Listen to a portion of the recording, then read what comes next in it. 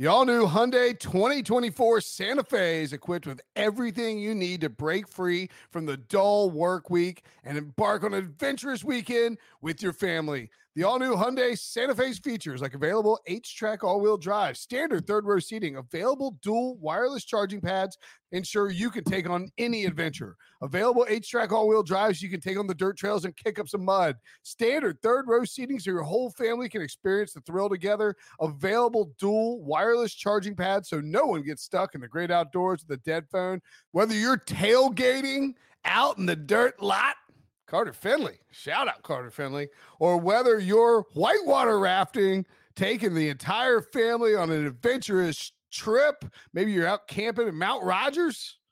I used to go as a kid. Wish my parents had a Hyundai Santa Fe. The Hyundai Santa Fe is perfect for your family outing. Learn more about the all-new Hyundai Santa Fe at HyundaiUSA.com. Call 562-314-4603 for complete details. The perfect combination of versatile athleisure and training apparel has arrived. Thanks to the visionary minds of New Balance, Clutch Athletics, and Rich Paul, the designs reflect the heart of the athlete and the spirit of the community. With rising defensive stars Will Anderson and Chase Young on the roster, Clutch Athletics brings the best innovative gear to all athletes, giving them style and performance on and off the field. Learn more and purchase Clutch Athletics at NewBalance.com.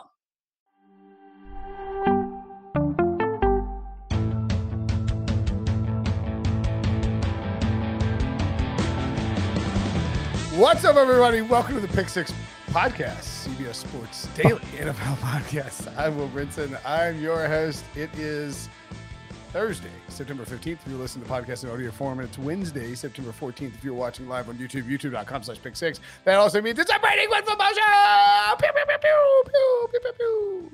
And the debut of my bookshelves behind me, which clearly I didn't know how they would like. I didn't know how they would look when I got on StreamYard. I mean, there's a lot of footballs just sitting in shelves. A lot of footballs. It looks like you're an equipment manager and you've got all these like footballs waiting to be used. I know.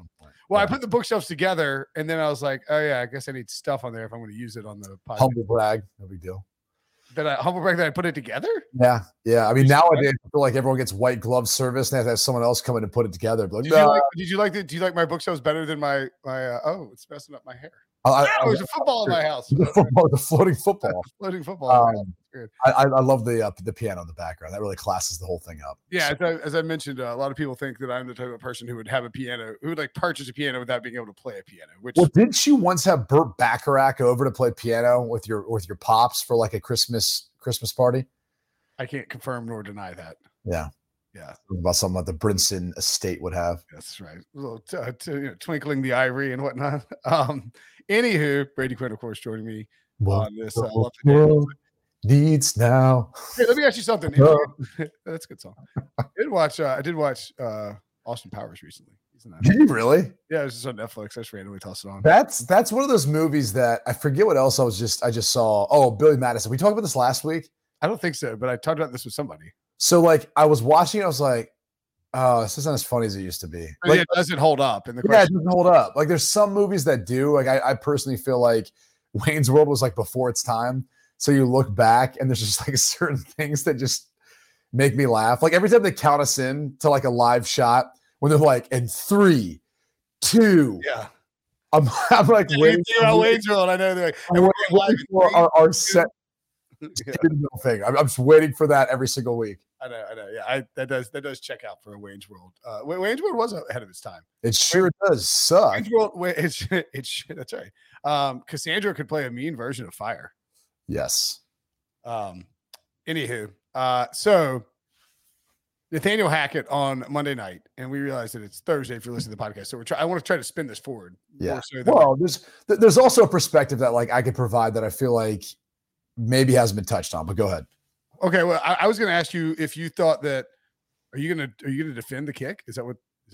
No, not at all. I was going to ask you if as a player in that locker room or on that team, like, did you start to question Hackett? Yeah. I think with every step of the way, like how the game flow of that game went, one of my concerns about them, and this was one of the stories out of camp, was they weren't hitting much. They looked soft in some of the preseason games.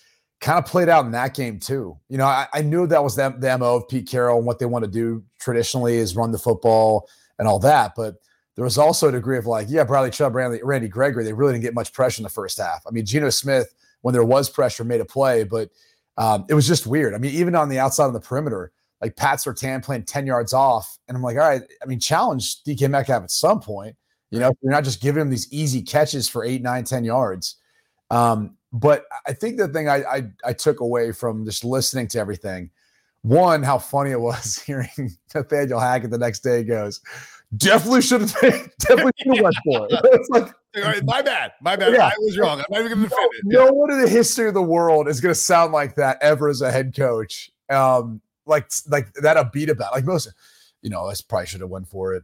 We went back through maybe Gus Bradley, more like remorseful, but like my bad, man. Like definitely should have went for it. I was kind of shocked by how upbeat he was about it. But here's the deal. When I was with Russell Wilson in Seattle, one of the things that Pete Carroll did that I thought was really unique was he always talked about winning the game in the fourth quarter, like, and really the final 2 minutes of the game being largely what dictated like winning and losing. And so they would install their 2-minute first, which was kind of different than anywhere else I've been. And we've talked about that before. But then what also like takes it a step further is, you know, when you get to a certain point, especially in the West Coast system, a lot of times they'll have the quarterback call the 2-minute offense. Like you'll be out there, you know, getting everyone lined up because you're not subbing. So if they sub in a wide receiver who's tired or something, maybe, but that's about it. And then you're basically calling the protection, calling everything out. You're not even looking at the sideline because it's faster that way. That's more of an old school thing. It's not done quite as much anymore, but there's still some coaches that'll have the quarterback do that. But the other thing is like, I remember sitting in that room with Carl Smith and him drilling over, hey, 22 seconds left. All right, no timeouts. This is the most amount of time we have that we feel comfortable with running play clock it. 16 seconds bare minimum, but we don't feel comfortable doing that. Remember, we talked about this after the Cowboys 49ers playoff game. You were like, no, we did this in Seattle. Like there was an X amount of time. Literally, we'd go over like, hey, 33 seconds, one timeout. How many plays can you get in? We would do this all the time, like all the time. So what was shocking for me was Russell Wilson being in an environment that was so familiar wasn't after the third down play, just goes timeout. Like timeout. Let's talk about this. What was the need to run the clock down? Like, as much as you look at Nathaniel Hackett, go first-year head coach, maybe he's trying to talk through this whole thing. They take some time off the clock, then burn a timeout. Okay, but they had still 2 other timeouts. They should have been thinking, like, even though McManus said 46, and that's where we're at now, we still need to preserve time in the event that we decide to go for this and want to move forward. Like, there never should have been a thought of not using a timeout right away, whether you got the first down on third down or didn't and got to the 46. So it was a little bit surprising that in that instance, though, Russell didn't just take over. Yeah. I mean, most quarterbacks, especially whether they're trained, you just come out. Like, you saw Peyton. Did you see Peyton Manning? Peyton's like doing like yeah, like that's how we're trained. Like I'm watching it going, what the hell? Like, what are we doing? I mean, I was watching it going, what the hell? And I've never played quarterback, but I mean, and that's where you look at the decision for Nathaniel Hackett to, instead of justifying it, which I do think he talked through the process and said, hey, we got to the 46. That's where Brandon McManus told us we needed to get to. Now, that goes back on the head coach, though. So wait, Brandon, a 64-yarder? Like, are you sure about that? Like, kind of far. Like, let me just go through the history here of all the 60-plus yard kicks you've made. What has he made? Like, he's like 1 for 8 or something like that? Few 64-yarders that have like ever been made in NFL history. Like, at some point you go, yeah, I'm not going to go with that. Give me another number, because that seems like a little bit last resort, not really what we're looking for here. And it's not even like, you're not even like at altitude up in Mile High. He's like, yeah, I feel pretty good about a 64-yarder. Although, I mean, granted, he did have the distance, but it's like, the other thing is 2 other points. One, I think I made this on Monday night, but it's like, if you were gonna kick it, the move is to just run the field goal unit out there and kick it without calling the timeout. So you have 3 timeouts in the event he misses. Now it's not right. You get the ball back in dire circumstances, right? Yeah, you're not likely, if he misses, you're probably losing either way. But I mean, the point is, he should have gone for it. Do you think that moving forward? So like, I mean, they're favored by 10 points. The Broncos are against the Texans this week, but they have 6 games against the Chargers, Chiefs, and Raiders left. You lose the Seahawks in Seattle week 1. It's a tough spot for, from an emotional standpoint. But I mean, the bigger concern for me is just like how unorganized, or like how the how Russ and Nathaniel Hackett and the Broncos in general, like just didn't look like they were on the same page. And you kept hearing, I can't remember if it was like, I think Peyton Manning mentioned it because he said he talked to Russell. And he's like, I'm not sure who is calling the plays. And you sort of wonder, like, is that like, that's a pretty big concern moving forward, right? Where it's, yeah, I mean, they know internally who is. I mean, they don't need to tell on the outside. I mean, look at the New England Patriots, for example. No, he was saying like between Russ and Hackett.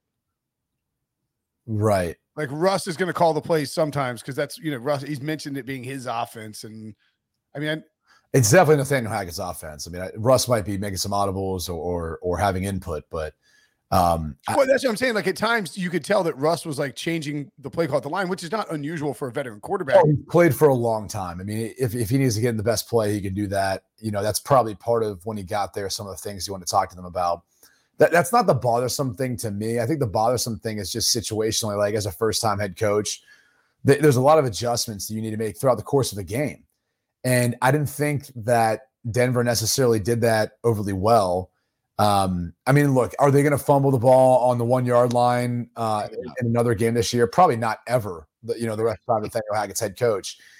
Defensively, though, I thought that was the biggest departure that, like, watching that team from what they were with Vic Fangio. I was like, God, like if they could only have Vic Fangio back, with his scheme for what they want to do with the defense. It just was a long departure from what they were, and I think they were a quarterback away under Vic, and now I don't know what to describe it as. That's an interesting. They were a quarterback away under Vic. It's like you were a quarterback away when you had that defense. Right. Now you're like you have a quarterback, but you might not have the defense. Right. Because I mean, Geno Smith carved him up, and the Seahawks had a great plan. Don't get me wrong, but Well, again, I think they took what the defense gave them, and the defense was giving them a lot. Yeah. This is a defense that, in my opinion, has Pat Surtain is one of the best cornerbacks in the league. And, look, I can imagine that Pat Surtain looks at DK Metcalf and goes, probably don't want to press him the entire game because there's going to be times when that big human being is going to be able to get by me, with his speed, with his size and strength. It's going to be hard to jam a guy like that at the line of scrimmage. But I also would imagine that it's hard to run up and tackle him, especially if he gets the ball in his hand quick and it can face me up. It's going to be hard to bring him down. So I might want to stop that process before it gets started and try to disrupt his route, disrupt the timing, and then hope that I can make a contested play on a football so he never catches the football in the first place. I mean, that's how I would view that. But I think you saw a lot more, post-tie coverage. You saw a lot more physicality from the defensive backs and the receivers, under Vic Fangio, and just better pass rush. I mean, better against the run. Different ways of trying to kind of stop, gaps and so forth. So that was my biggest takeaway. It wasn't so much, Russell Wilson in the offense. I think that'll be a work in progress. They'll come along as he gets more comfortable and they develop chemistry. It was more the defense. Like you thought, okay, the defense is good. We don't have to worry about them. Let's talk about the offense, because largely the defensive personnel is the same with the exception of Randy Gregory. Yeah. And so that's what's alarming, was like, all right, is maybe this defense not going to be as good as we thought they were going to be in a division where you really need them to be. No, I think it's a fair point. I'm trying to think who's the most desperate team in the NFL going into week 2? Oh, I mean, I would say Carolina's desperately because their head coach is in a position where, you lose on a last minute field goal to the Browns with a backup. After storming back and taking the win in very improbable fashion. Yeah, and then now you've got a New York Giants team you're playing this week that, I don't know, you probably should beat or be competitive with. And if you don't, you're 0-2 and you're a head coach that needs to win. Otherwise, you might not be around anymore. So I think not only for Matt Rule, but it's probably for Baker Mayfield too, with all the talk and everything else and nothing really coming from that. So that's the team that I feel like, for those reasons, just with the quarterback head coach, which always seems to be the headlines, probably the most pressed for a win this week. I mean, Robert Saleh's keeping, receipts right now. Apparently he's jealous of Brian Big Balls Dayballs getting Brian Dayballs. I like Brian Dayballs. Big Dayballs getting all the love from the New York. Did he say that? Is he mad? Is he annoyed? Well, I mean, you don't come out and say you're taking receipts from the media giving you a hard time unless, look, it's just not a Robert. I didn't hear him say that. Yeah, it was on the front page of the one of the news publications out there. But Yeah, look it up. You'll What are the get a rags? picture of him holding receipts, being like, "I'm keeping receipts of all this." It's like, Wait, dude, really? That's great. I'm like, I mean, I don't know what people say. Like the Giants went for 2 on the road, beat a team in the Tennessee Titans that people view as potentially a playoff team, and you couldn't even come in, close to covering a spread versus the Baltimore Ravens. So, interesting. I'm taking receipts. I'd be more than happy to share them with all y'all when it's all said and done. yeah. For people who continually mock and say the Jets won't do anything. Well, I mean, bro, the Jets haven't done anything in a long time. Like, what do you? Well, they haven't, and look, they don't have the starting quarterback in. They have a really rough slate for the first 9 games, and I'm not sure anyone's like. I mean, it's not that they're down on them. It's just it wasn't really that close. Maybe in the first half, and then Baltimore pulled away, and the rest is history. So that tells me that Robert Saleh feels like his seat's a little toasty. I don't know if it is or isn't. And I think that's the interesting thing about it is like. I think they will turn the corner if he's given enough time. What was interesting was it was so out of character for Robert Saleh because he's like this poised, cool, calm demeanor type coach that usually doesn't pay too much attention to things that don't matter, like what the media thinks after week 1, right? And that was what was interesting is like he felt the need to come out and make that statement. And you're going, all right, like, are we focused? And the Jets were like a bottom 3 or 5 storyline of the entire, like no one was really even talking about the Jets. Right. You're just drawing attention to yourself by doing that. It's a little. Well, even then, like, are you keeping receipts of Vegas saying put your over under at 5 wins? I mean, like, how long does this list of receipts go? Is this like my damn grocery store list that I get back from that? I'm like looking at it going, I've got 3 kids. How much damn milk do we need? I mean, oh my God, the milk is not. Amazing. I hate milk, by the way. I don't even drink milk anymore. Now, I used to drink a gallon a day, but now I barely even drink milk. Would you have trouble like using the bathroom if you're drinking a gallon of milk a day? No. What is with people having issues with like lactose now, getting at their older ages? Like I hear this all the time. I'll go crush a milkshake like on the regular whenever I want. I have 0 issues. Is this like a thing now? Like older people can't drink milk? No, I mean just cheese and milk it clogs you up. Not me. I've never had. Maybe you're just a perfect human specimen. I'm not saying that. I mean aren't you? No, but I'm saying like milk's never been one of those things that I've thought like, oh yeah, all that dairy is just gonna tear someone up. Like no, not tear you up. Back you up. It backs you up. So it constipates you. Yeah. Yes. That doesn't make any sense to me. Like, Devo's like firing you. He's like, just break. Just go to break. I remember, I forget we were doing TV somewhere and they like didn't have many snacks. We might have been in LA when we were doing this. And I had a Fiber One bar. I was like, God, these Fiber One bars are so good. Like that's all they had though, right? Like I think it was during COVID. So we were out, doing TV, couldn't get catering. Like they didn't really have many options. And so I started eating these Fiber One bars. And I think after like 3 of them, I was like, oh God, that was a lot of fiber. And then at one point, I had like a 4th one later on in the day because I'm a glutton for punishment. And I was starving. I didn't really need anything all day. And it was like, okay, now I see why they're calling them Fiber One. Like now I see what's happening here. Molly P in the comments says, you guys do know this is being recorded and live on YouTube, right? You have to absolutely yeah. This is. I don't care. We try to be an open book here. Yeah, we are a wide open book here at the Brady Quinn Football Show. So last year, the Green Bay Packers set a record, the fewest points ever scored by an MVP in week 1 after he won the award with 3. Yeah, they came back, they throttled the Lions in week 2. This year, they almost second fewest points ever scored by a reigning MVP in week 1, 7 points against the Vikings. MVP or 3. I mean, he does it 3 years in a row. Maybe sole MVP because I think we talked about this before. Like Brett Favre's done it 3 years in a row, but he shared the 3rd one with Barry Sanders. Which, like, if you actually go back and look, like, I think Barry Sanders won like every other Player of the Year award. It was kind of like, yeah. And by the way, I'm like the Lions didn't have like the Lions won like 6 games or something like that. That's right. Yeah. Well, I felt like Barry Sanders was more the legitimate MVP, and it was like, but yeah. Anyway. I guess what I'm getting at there is right now, anyways. But by the way, should we be worried about the Packers offense because last year when they bounced back, they had Devontae Adams. Aaron Jones, by the way, 3 receiving touchdowns last year in week 2. Devontae Adams had like 150 yards. What's your concern level with the Packers offense moving forward, knowing that, I mean, and seeing that there's just there isn't really a true wide receiver 1 or maybe even a candidate for 1? It'll develop. I mean, I think the promising thing is the harder part of the Christian Watson drop for what would have been a touchdown, right? Walk-in touchdown. Walked-in touchdown, right? The harder part is getting past a defense like that Well, he's got that down. Now it's just about catching a ball that literally just fell in your lap that you somehow dropped, right? Couldn't that be a better throw in football? No, like I mean, you could have sent a blind man down the field and he could have literally just been like, all right, put your hands out now. And he would have caught it, right? Yeah. Like my concern isn't so much with the wide receivers. I think that'll come along. They didn't have Allen Lazard, but it's more about like Bakhtiari and Elgin Jenkins not being there. Like, I think like what's up with Bakhtiari not being out there? It's really struggled to stay healthy now. Like, I feel like those guys getting back helps solidify some things better in the run game, a little better protection. But it'll come around. Like it'll come along. We've seen this throughout Aaron Rodgers' career. Maybe not as an MVP dealing with the change of wide receiver, but we talked about this from Jennings to Jordy Nelson to Devontae Adams or James Jones or whoever else we could throw in the conversation. Yeah, they do a good job of that. I thought the Vikings, though.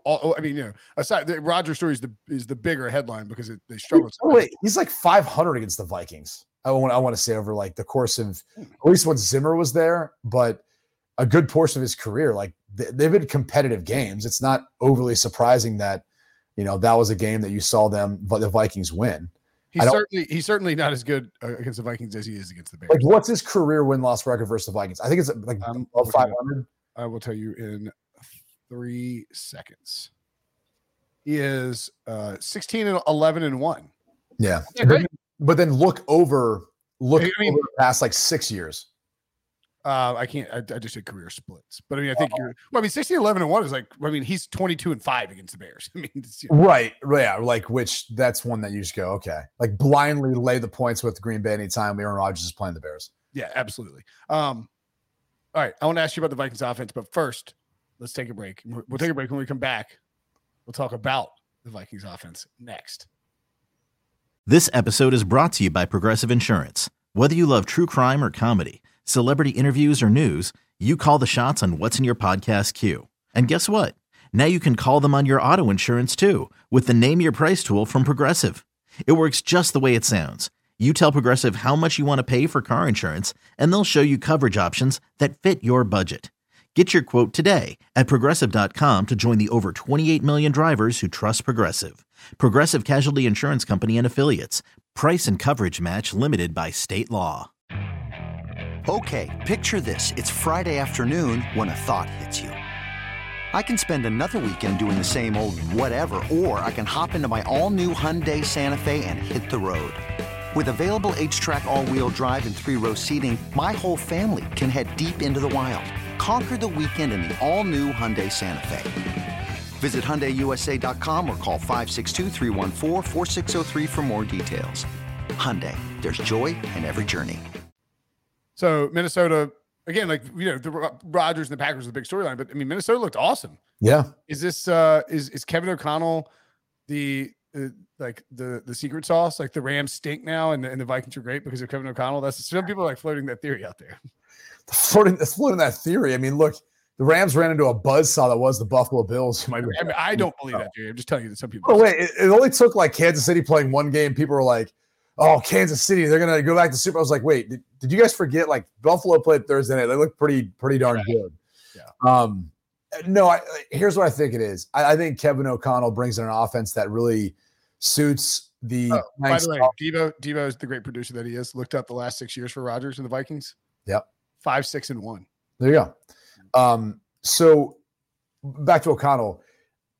I think he's a better fit for what Kirk Cousins does offensively. And it helps to have that guy who's calling the plays be your head coach and be a fan of you, right? I don't know that Mike Zimmer was ever a fan really of Kirk Cousins. So to have the guy who, I think as Mike Holmgren told me one time as he had a conversation with Brett Favre, that like, look, either this is going to work or it's not. Either we're going to be holding Lombardi together or we're going to be sitting out next to the dumpsters together. Like you're the two guys that ultimately are going to make this thing go and receive all the blame and criticism or all the praise. So I think that's a portion of it.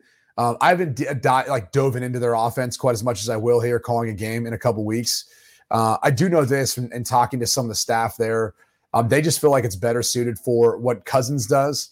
Not only for, the boots, the move of the pocket, but also how they work through his reads, progressions, and really set things up for Justin Jefferson, which clearly in that game, they took advantage of the fact that if Jair Alexander is not going to travel with Justin Jefferson, like they're going to find ways of getting him touches and getting him the football, which you think any offense will do that with their best wide receiver. So you think the defensive scheme too has largely changed to something where I think you're going to see it fits their personnel better. Harrison Smith isn't running around trying to disguise forever. He's able to kind of play more flat-footed and pattern match and read the eyes of the quarterback, and he's not like running to get back into position to then figure out what the heck's going on. Like I think he's in a better position to succeed. Danielle Hunter is in a better position to succeed, given the technique and what they're asking him to do up front. So it's just all around. I think it's a better fit for their personnel and what they're looking at trying to do. By the way, Jair Alexander was asked about it and said the game plan was to not allow 18 to beat us. Why it wasn't on him, that's not my call. Anybody watch me play, that's what I want. Even if it's out of character for what you do schematically, I just think it makes way too much sense when you have a guy who, in my opinion, with Justin Jefferson's arguably the best receiver in the game right now. Arguably the best cornerback. Right. And so you find ways of matching them up and just putting them on an island. And then you dare and you say, is Kirk Cousins going to throw his way? There's times when you are and there's times when you're not. It kind of depends on your comfort level and confidence in that right receiver and certain routes, getting open. So it's all just a matter of how it works out. I mean, if you go back and watch through like the Dallas Cowboys game and Tampa Bay, like I thought one of the most underestimated things was how they took away CeeDee Lamb and really forced Dak to go elsewhere. And one of the things that they did was the way they undercut a lot of the routes or played a trail technique. And one of the things you hate about that as a quarterback is CeeDee Lamb's not the guy that's going to be like a burner that's just going to beat you straight line speed downfield. Now, they will do that every once in a while, but not that often. He's short, intermediate route, get the ball in his hands, let him run. Yep. Well, it's really uncomfortable for a quarterback if they're playing press or if they're playing even like a cover 2 trail technique where they're going to jam him and look to reroute and then just try to slide underneath him and kind of follow him. It's tough because as a quarterback, you kind of feel that and you really feel uncomfortable throwing any outbreaking route for sure. Because you feel like somebody's trying to definitely jump the route, right? Well, and then even any in-breaking route. Because if you're a little bit behind, like, or a little bit off, it's done, right? Or if that window is tight, like, you really are going to have a hard time trying to fit it in there. So, there's different things you can do like that I think disrupt how quarterbacks feel. And that obviously wasn't the game plan for Green Bay versus Justin Jefferson, but it would be something that I think you try to look at and apply next time around when you play him. Well, and I think I was going to ask you about the Cowboys anyway next, so that's a great accidental segue by you. That shows what a true pro you are. Like, even if Dak was healthy, the Cowboys don't look like a good team. Like, they sort of kind of reminiscent of what we saw from the Rams on Thursday, albeit against a much more difficult opponent in the Bills. I don't take away that, the Rams are screwed. It's just, I do take away, all right, they have some line issues and they need some more depth at wide receiver. And the same thing with the Cowboys. Like, they can, you can complain about the Dak injury all you want, but even before the injury, it was very clear that the Cowboys had massive issues at certain positions that just aren't going to fix themselves. Like, you can't just hope that your wide receiver core gets better. Like Jalen Tolbert can, you'd love for him to develop, but he wasn't even active. Right. I think that's more of the problem is if you look at, the roster, how it's comprised right now, they don't have that guy that can really take the top off of defense and scare them. I mean, you might say, well, it could be Michael Gallup. It didn't seem like he was that effective. I mean, Amari Cooper was that guy. You trade him away. And CeeDee Lamb is like one of those kind of possession receivers that I think he's great at getting separation at top routes and all that. But if he beats a guy off the line, he doesn't have the same type of speed to ultimately be able to make that huge play. Like I would say Kevontae Turpin, for example, who's been a great story. What I think he was like MVP of the USFL. USFL MVP, and then had those two preseason. Like, he's the type of guy that's got legitimate speed, but he's also not the type of guy you're going to put out there. He's tiny, and he's kind of had a hard time catching on since he really has been playing professional football now. But like, that's more the type of speed you're looking for, like breakaway speed. It's not that. So there's just no complement. I mean, unless it's Dalton Schultz or you get in a bunch of 2-back sets where you've got Zeke and Tony Pollard in the backfield, then maybe you give a defense more to think about. But I just think it's tough sledding, with the way, even if you move CeeDee Lamb around, if you go watch that game, they did. It's just, he's still a focal point. Like, there's nothing that really takes your eye or takes you away from having a guy still, if they're dropping into zone coverage, shade to the way where CeeDee Lamb is, or they're playing man and you've got a free safety who's probably shaded to that side or probably has his eyes on CeeDee Lamb, knowing Dak can look you off all you want. You know where he's going with the football. That's the NFL. Like not many game plans start where you're going to have a pass play and CeeDee Lamb's not the first or second read in it, unless it's a screen or it's a different concept where you've got him singled up in the backside and you've got 3 receivers to the right or something like that. You've dealt with, but I said, with the Dak thing, did you ever deal with any kind of injury on the joint of your throwing hand? No, I never dealt with. I believe it's either an ulnar fracture or ulnar avulsion fracture, which Dr. Quinn, medicine man. But I mean, look, I've hurt my thumb before where it made it difficult to grip the football, and so the 4-week time window that Jerry Jones is tossing out. I mean, if it's fractured, if it's truly fractured, I mean, bones usually don't heal until 6 weeks. Now they have like these bone stimulator things that are hoped to expedite the process of the bone healing. But even then, there could be some pain. He obviously had surgery. It's going to feel different with the surgery. I don't care what anyone tells you. When you put in screws or a plate or however they went about stabilizing that joint, you're going to kill some nerves. Your thumb's going to feel different. It's going to feel different. You're gripping the football. And so if he comes back after 4 weeks or whatever timetable Jerry threw out there, I just think you're going to see yourself in a similar position to Russell Wilson last year. He's not exactly the way he's capable of. And it's going to look funky for 3 or 4 weeks. And I think it's hard to swallow that considering how bad they looked versus Tampa. And look, give credit to Tampa. They're a great defense. But I mean, going into, the midpoint of your schedule where it's trying to make or break, like I think they won't admit they made a mistake by not having an insurance policy and a backup quarterback. Yep. And maybe they've tried to call around and like the price is just too high for some of the guys they're looking for. I was going to ask you. So I'm not theorizing this, and I don't want to suggest that it's like, all right, so Dak Prescott, before Mike McCarthy got there, never missed a game in his career. Now he's now going to miss like 2 big chunks of two or 3 seasons with Mike McCarthy as the head coach. I'm not suggesting that Mike McCarthy is the reason he's getting hurt, but I do think there's something to the fact that he got hurt trying to mount a furious comeback, right, against the Giants, I believe.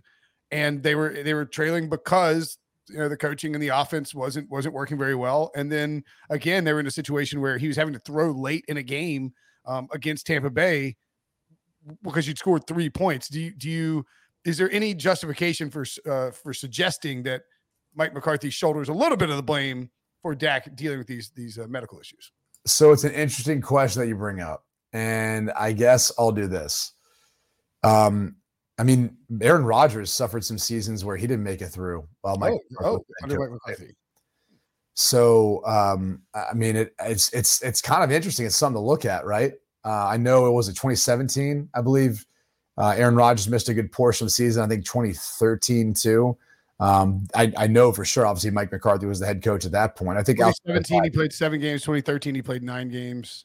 Yep. Yeah, I mean, it's an interesting theory. I'd have to kind of come back through it more. I think the reality is the offensive line for the Dallas Cowboys it's just gone downhill. And it's not a knock, but you've got a rookie left tackle. That's not by design. Tyron Smith is obviously supposed to be there. He's not.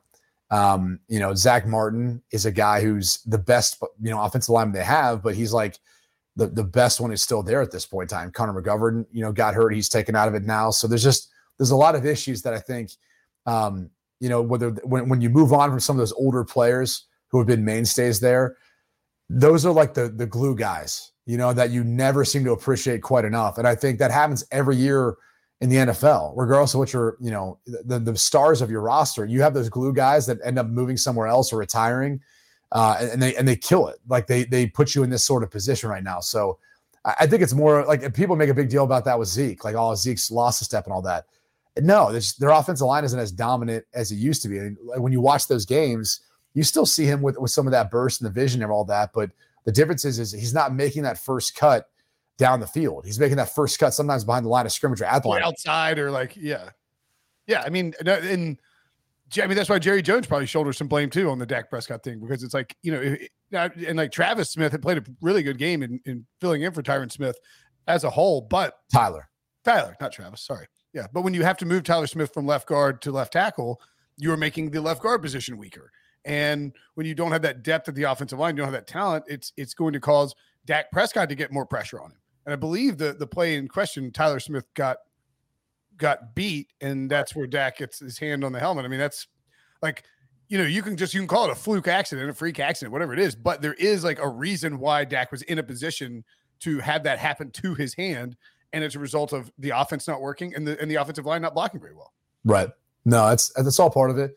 I mean, I'd be curious too, just to go back and look at how many 7-man protections they use as opposed to 5 and 6-man protections. It's just a hunch, and it's literally on the kind of top of my head. I don't know if there's any validity to it, but that's also another thing to look at is like how often are they actually keeping Dalton Schultz in to pass pro along with the running back as opposed to letting that guy release out. So, I mean, one, you're not going to have that extra body in there to help out potentially a tackle or just the offensive line and the way they're going to slide, but potentially formationally, however they're splitting him out. Maybe he's not there to make it a harder rush, for the edge defense. Not even chipping as he gets out. He's like, or even chipping. I mean, it doesn't have to be chipping. It's just, when you think about how you're getting the ball in 2.5 seconds, usually maybe 3, if you could just make it a wider path. And so if that guy's playing in a 9 technique, if you're then a stand-up, tight end who splits out a little bit and you force him to be just don't give him a straight shot to the quarterback. Yeah, well, it's just a longer distance, takes him more time, so maybe he's not getting there before that ball's let go. Gotcha. That's an interesting point. That is definitely worth watching. To the Patriots offense. Okay, good response. That is all we need. I mean, what's going on here? I don't know. I mean, it's hard because again, we assume it's Matt Patricia, right? I think calling the plays. Could be Joe Judge. Like it could be a combination. I mean, Bill Belichick. Yeah, it could be Bill Belichick. It might be. Matt Freeman, I was on a podcast with him. He pointed out that, and I'd forgotten this. Belichick called plays in Cleveland for 2 years. Yeah. I don't know. I'm not sure what to make of it. I think the one thing is personnel wise, I thought they would be better suited on offense to find some big plays, but I just think they're having a hard time finding a rhythm. Like I said this, and I don't know. It probably was on radio, not on doing this with you, but the hardest thing about becoming a play caller for someone like Matt Patricia or whoever's doing it, Joe Judge, because I assume it's one of those two. I'm assuming it's not Belichick, is you got to find your identity. And even if you are a veteran play caller, you have to find the identity of that team each year, like what your strengths and weaknesses are. And that's why if you listen to Bill Belichick, he'll say the first 4 games of the season are usually like still the preseason. Yes. And in part because they're still figuring out like what they can execute in a real game scenario and what they could do. And I just think it's hard to figure that out if you can't figure out your personality and the type of play caller you are. And so that's even more complicated if you have multiple people who are involved, with sometimes teams dissect, and they'll say, hey, you got thirds downs, you got red zone, you got first and second down. Like sometimes they do it that way, pass game, run game coordinator. Like you'll hear these funky ways of how they do it. And I always feel like it becomes difficult. And, it's almost like working with a bipolar wife. It's like, all right, what am I getting right now? And it gets tough like that to deal with. Hypothetically speaking, my wife or AK or no one's talking about anybody's wife in reality. Hypothetical only. I mean, hypothetically. And then honestly, if I was talking about someone's wife, I mean, given all the banter and things you've said over the years, it'd definitely be yours, be AK. But it would definitely be yours. It would be yours. Actually, I'm definitely saying it'd be yours. I'm not saying that I've seen your wife throw an axe at you before. I mean, yeah. I'm not saying that I've seen that. Oh no, wait, what were we playing? No, it was an axe, but it bounced off. Yeah. Yeah. It ricocheted. Wait, was it an axe? We were throwing axes? No, axes. Remember, that's the thing now. Like, hey, let's get a bunch of beer and let's get drunk. Let's throw axes because that makes sense. Like, right. Wait, was it axes or was it? Wasn't knives. I mean, what else would it have been? But it was like a bocce style setup we were playing. Yes, I know. That's like a thing. They have a place down in South Florida.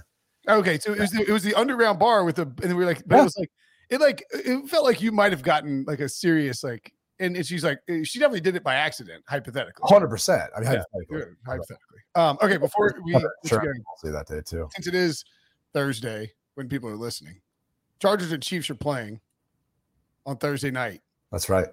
What lay the points, baby. Lay the points. I think so too. Are the Chiefs back? Just kidding. The Chiefs never left.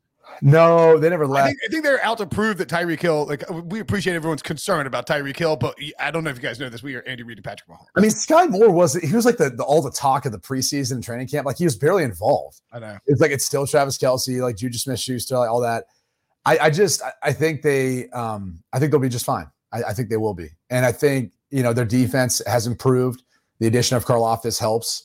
McDuffie's out though, right? Yeah, he's on IR now. Which, by the way, he looked phenomenal though. Yeah. Like that was one of my biggest takeaways was, like their identification of players who can come in and immediately impact their roster between Sky Moore, Karlaftis, and McDuffie to that point.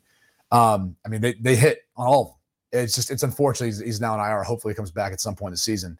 But no, I think they'll be just fine. And I think it's scary to think, like, I know we're going to try to hype up the Chargers and Justin Herbert and all that, but it's like, I've got to see someone else win this division. Yeah. I don't understand. By the way, the Chiefs are still plus 115 to win the division. Dude, it was honestly like, not to go back, but it was almost like with Russell Wilson and Pete Carroll in Seattle, like people tend to forget how successful of a run they had. Yeah. They were essentially, if you really look at it, like statistically speaking, like win-losses, and Debo could probably look this up, they were the closest thing to the equivalent during that time of Brady and Belichick. Absolutely. They were a borderline dynasty until the whole Hawaii trip and everybody got mad at each other. Yeah, which I'm still trying to figure out what's up. Because even Pete Carroll's saying stuff this week now, like all the former players coming back and they're happy, Seattle got the win. I'm like, oh, okay, what's happening there? Yeah, now there's a rift between Russ and Sherman, and now there's a rift between Pete and Russ. It's very... But there's like something else there because all the former players are like, yeah, that they were not supportive of him, Of Russ or of Pete? Of Russ. They came back and they all raised the flag and all that stuff. So Devo's a monster. This is 2010 to 2019. Okay, well, here's why 2010 you can't factor that in. Right. Russell Wilson wasn't drafted yet. What'd you do 2020, 2012? They don't have lists as quickly like that, like 2012 to 2019. Oh, this is the decade. Gotcha. Right. Okay, why don't we do this? Well, the Seahawks went 7-9 in 2010 and 2011. Yeah, that's what I'm saying. So this is just quick. We got to get Brady out in 2 minutes, so this was a quick stat. Okay. But if you remove that, I actually think Seattle's winning percentage is probably up there next to New England's. I think you're probably correct. So the Packers in 2010 and 2011 won 26 games. Okay. Oh, no, excuse me. They won 25 games in 2010 and 2011. And the Steelers, I would assume, since they also went to a Super Bowl, won quite a few as well. They won 24, whereas the Seahawks won just 14. So, yeah, if you took those out, the Seahawks would leapfrog into second place, and your theory would then be correct. Thank you. Yes, you're welcome. Thank you. But anyway, the whole point is it's just kind of interesting that I don't think we ever gave Seattle the props they deserved. Yeah. Because it was like competitive with San Francisco at one point, and then obviously the Rams, especially when McVay got there, and rightfully so. They went to 2 Super Bowls and just won one. But there was like this kind of like, wait a second, like, are we just overlooking how good Seattle is consistently every single flipping year? They didn't get the same respect as like the Peyton Breeze Saints, who had 3 7-9 years in a row, but like also only won 1 Super Bowl and only went to 1. Right. So that was kind of odd to me, but and it was even more odd, the lack of a reception, which we don't need to get into, but just from the fan base, I was like, what are you doing? Pete Carroll didn't exchange any words with Russell on the field before the game. I know. And look, you can say here's what I'll say is like, I've told you before about like what I learned from Pete Carroll, the whole always compete and all that kind of stuff. All that stuff is great.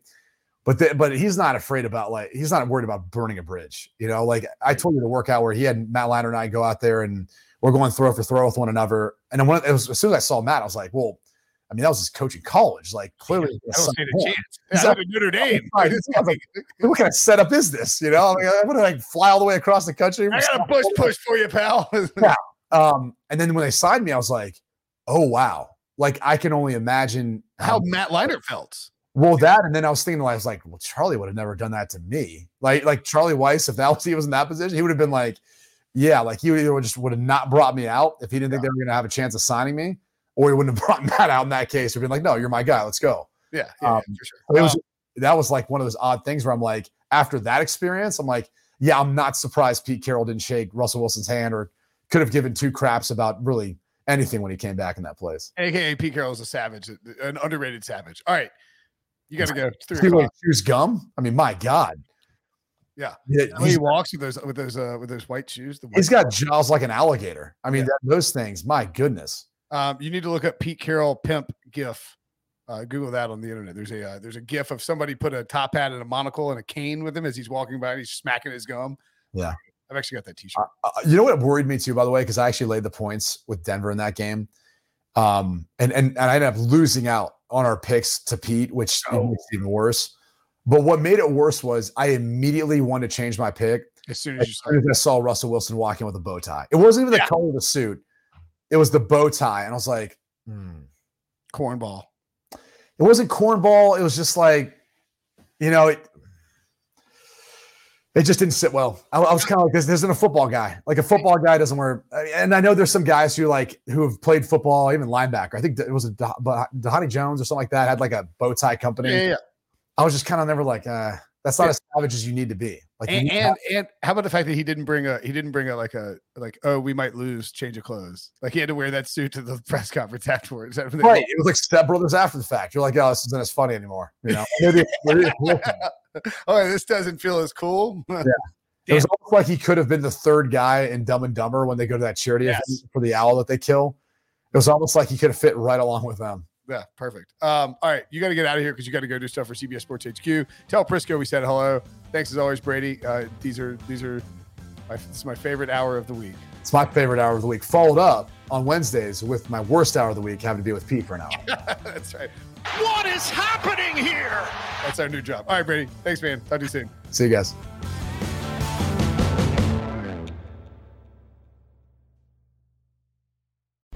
CBS Sunday, after The Equalizer.